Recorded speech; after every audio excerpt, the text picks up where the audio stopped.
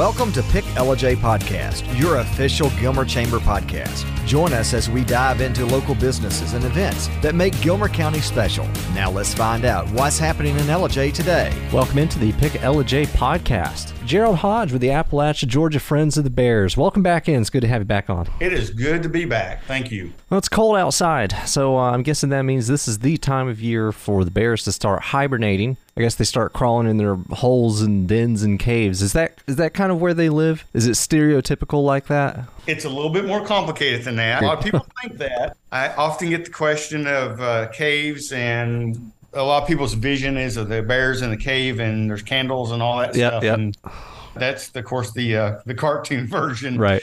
Bears have a variety of dens, natural dens. Typically, they can have beneath root balls or down trees. They can be under brush piles. They can be in ground dens, or what we often call nest, in thickets. They can go up high in hollow trees. As long as it's about 24 inches or greater in diameter, they can get down into it like that. As long as the area is big enough to get their heads into, bears don't have shoulders, so they can get into smaller spaces than we can.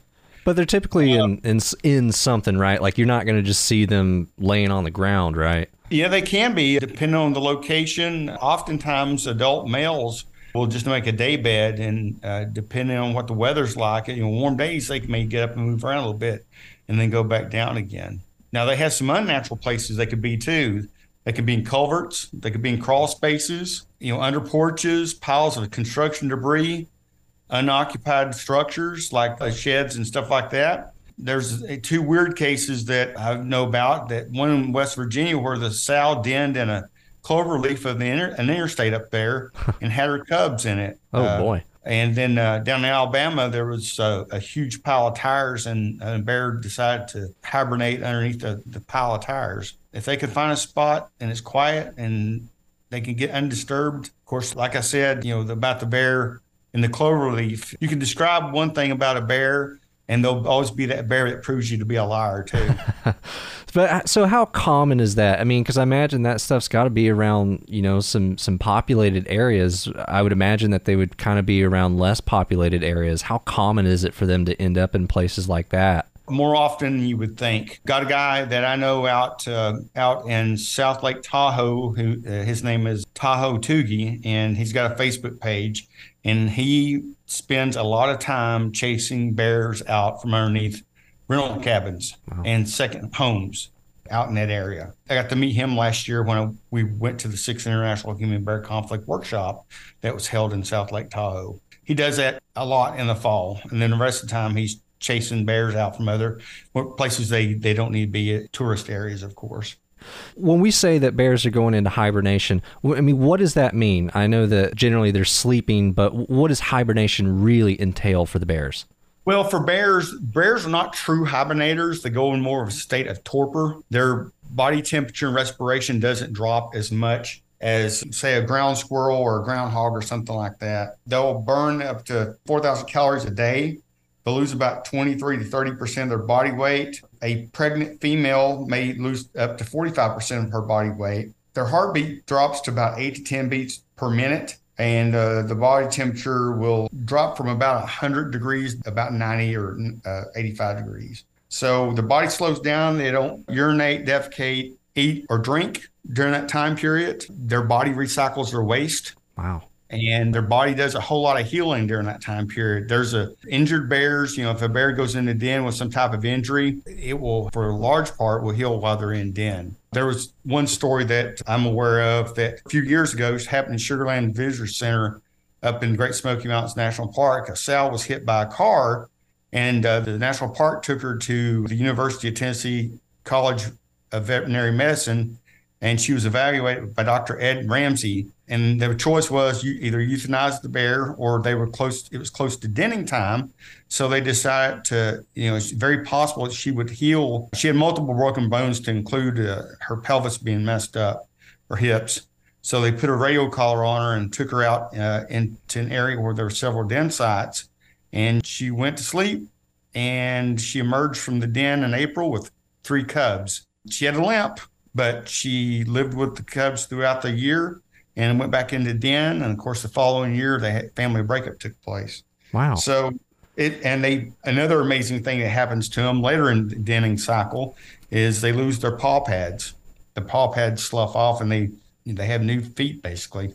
So they're really regenerating their pads? Yeah, they regenerate the pads, and of course, like I said, their bodies regenerate. And there's a lot of research going on to how that happens. Especially, they want to see if they can take that biology, because they don't lose muscle mass, and they want to try to use that in helping people that are immobile or long-term comas and that kind of thing.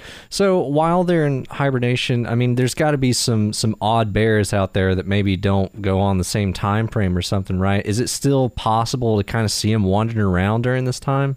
Yes, it is. So all the bears don't go to sleep at the same time. It just depends on the latitude they're at. Our bears will go to sleep a little later in this part of the nation, the southern Appalachian Mountains. The first ones to go to den are the pregnant females, along with the females that have cubs that were born back in January. So they'll go down and sleep. Then it's followed by the other females, the subadult females and subadult males. And that's taking place right about now. And then after that, it's the adult males. So by the beginning of the year, all of them should be down and asleep. Now, the three things that put the bears into torpor, commonly called hibernation, is the lack of natural daylight. The days get shorter, it's wintertime. The temperature drops, it's wintertime, it gets cooler or colder, and then the lack of natural food. And I'm like a teacher, every time I say that, I stomp my foot, and like a teacher does in front of the class when something's going to be on a test. Lack the natural food, because the bears that have access to human-provided food during that time period tells their bodies, hey, you don't need to go to sleep. You got plenty of food. So it tricks their body. So, yeah, you're going to see some bears out there, but they're probably going to be around subdivisions and stuff like, or near human habitats where they can get a hold of the bird feeders, the trash, the wildlife feeders, and that kind of thing.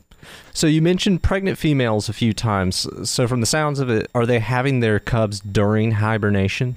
Absolutely. Great question. Thank you for asking. We celebrate black bear birthday. It's January 22nd. All black bear cubs are born within a week or two, plus or minus January 22nd.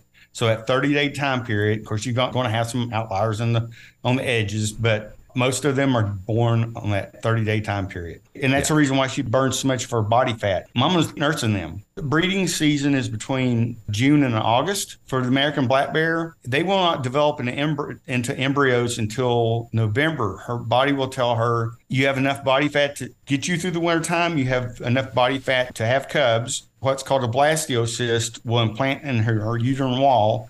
And then 60 days later is when the cubs are born. So when they're born, they don't have any fur. Their eyes are closed. Their ears are closed. The same size as a can of Coke, about the same size and weight as a can of Coke. And she takes care of them. She don't go out, take a break or anything. She's there the entire time, nursing and grooming those cubs. And how many cubs do they typically have? Naturally, 1 to 3 cubs. However, when bears are around humans, we're seeing 4 to 5 cubs. Currently, there's a study going on in Asheville. It was a 1-year study, and now I think they're expanding it out to 3 years. And they have a lot of bears in the Asheville area, and they're regularly seeing 4 to 5 cubs. The hypothesis on that is human-provided food. Right, that was going to be my guess. Hormones in it, and they think it's boosting their fertility up.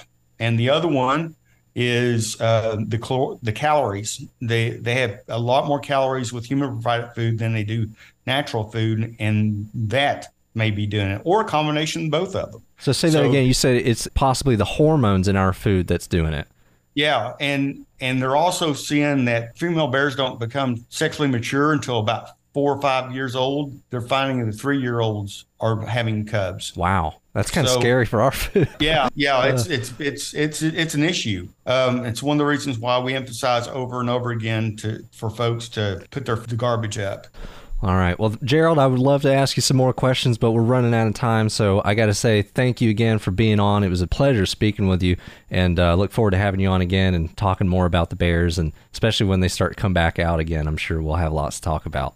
Yep. About March time is when the males will come out. All right. Thank you, Gerald. That's going to do it for this episode of the Pick LJ podcast. Remember to go to our website, WLJAradio.com, go to the podcast page and find the Pick LJ podcast so you can hear this episode and any other episode that you might have missed. Also, check your favorite streaming services as well. Join us next week. We'll have Jessica Carmichael back with the Falls at Blue Ridge and Picture Perfect Adventure. Thank you for listening, and we'll be back again next week. This has been Pick LJ Podcast. To find out more about everything Gilmer County, visit GilmerChamber.com or visit the Gilmer Chamber Welcome Centers at 696 First Avenue, East LJ, or 10 Broad Street in LJ.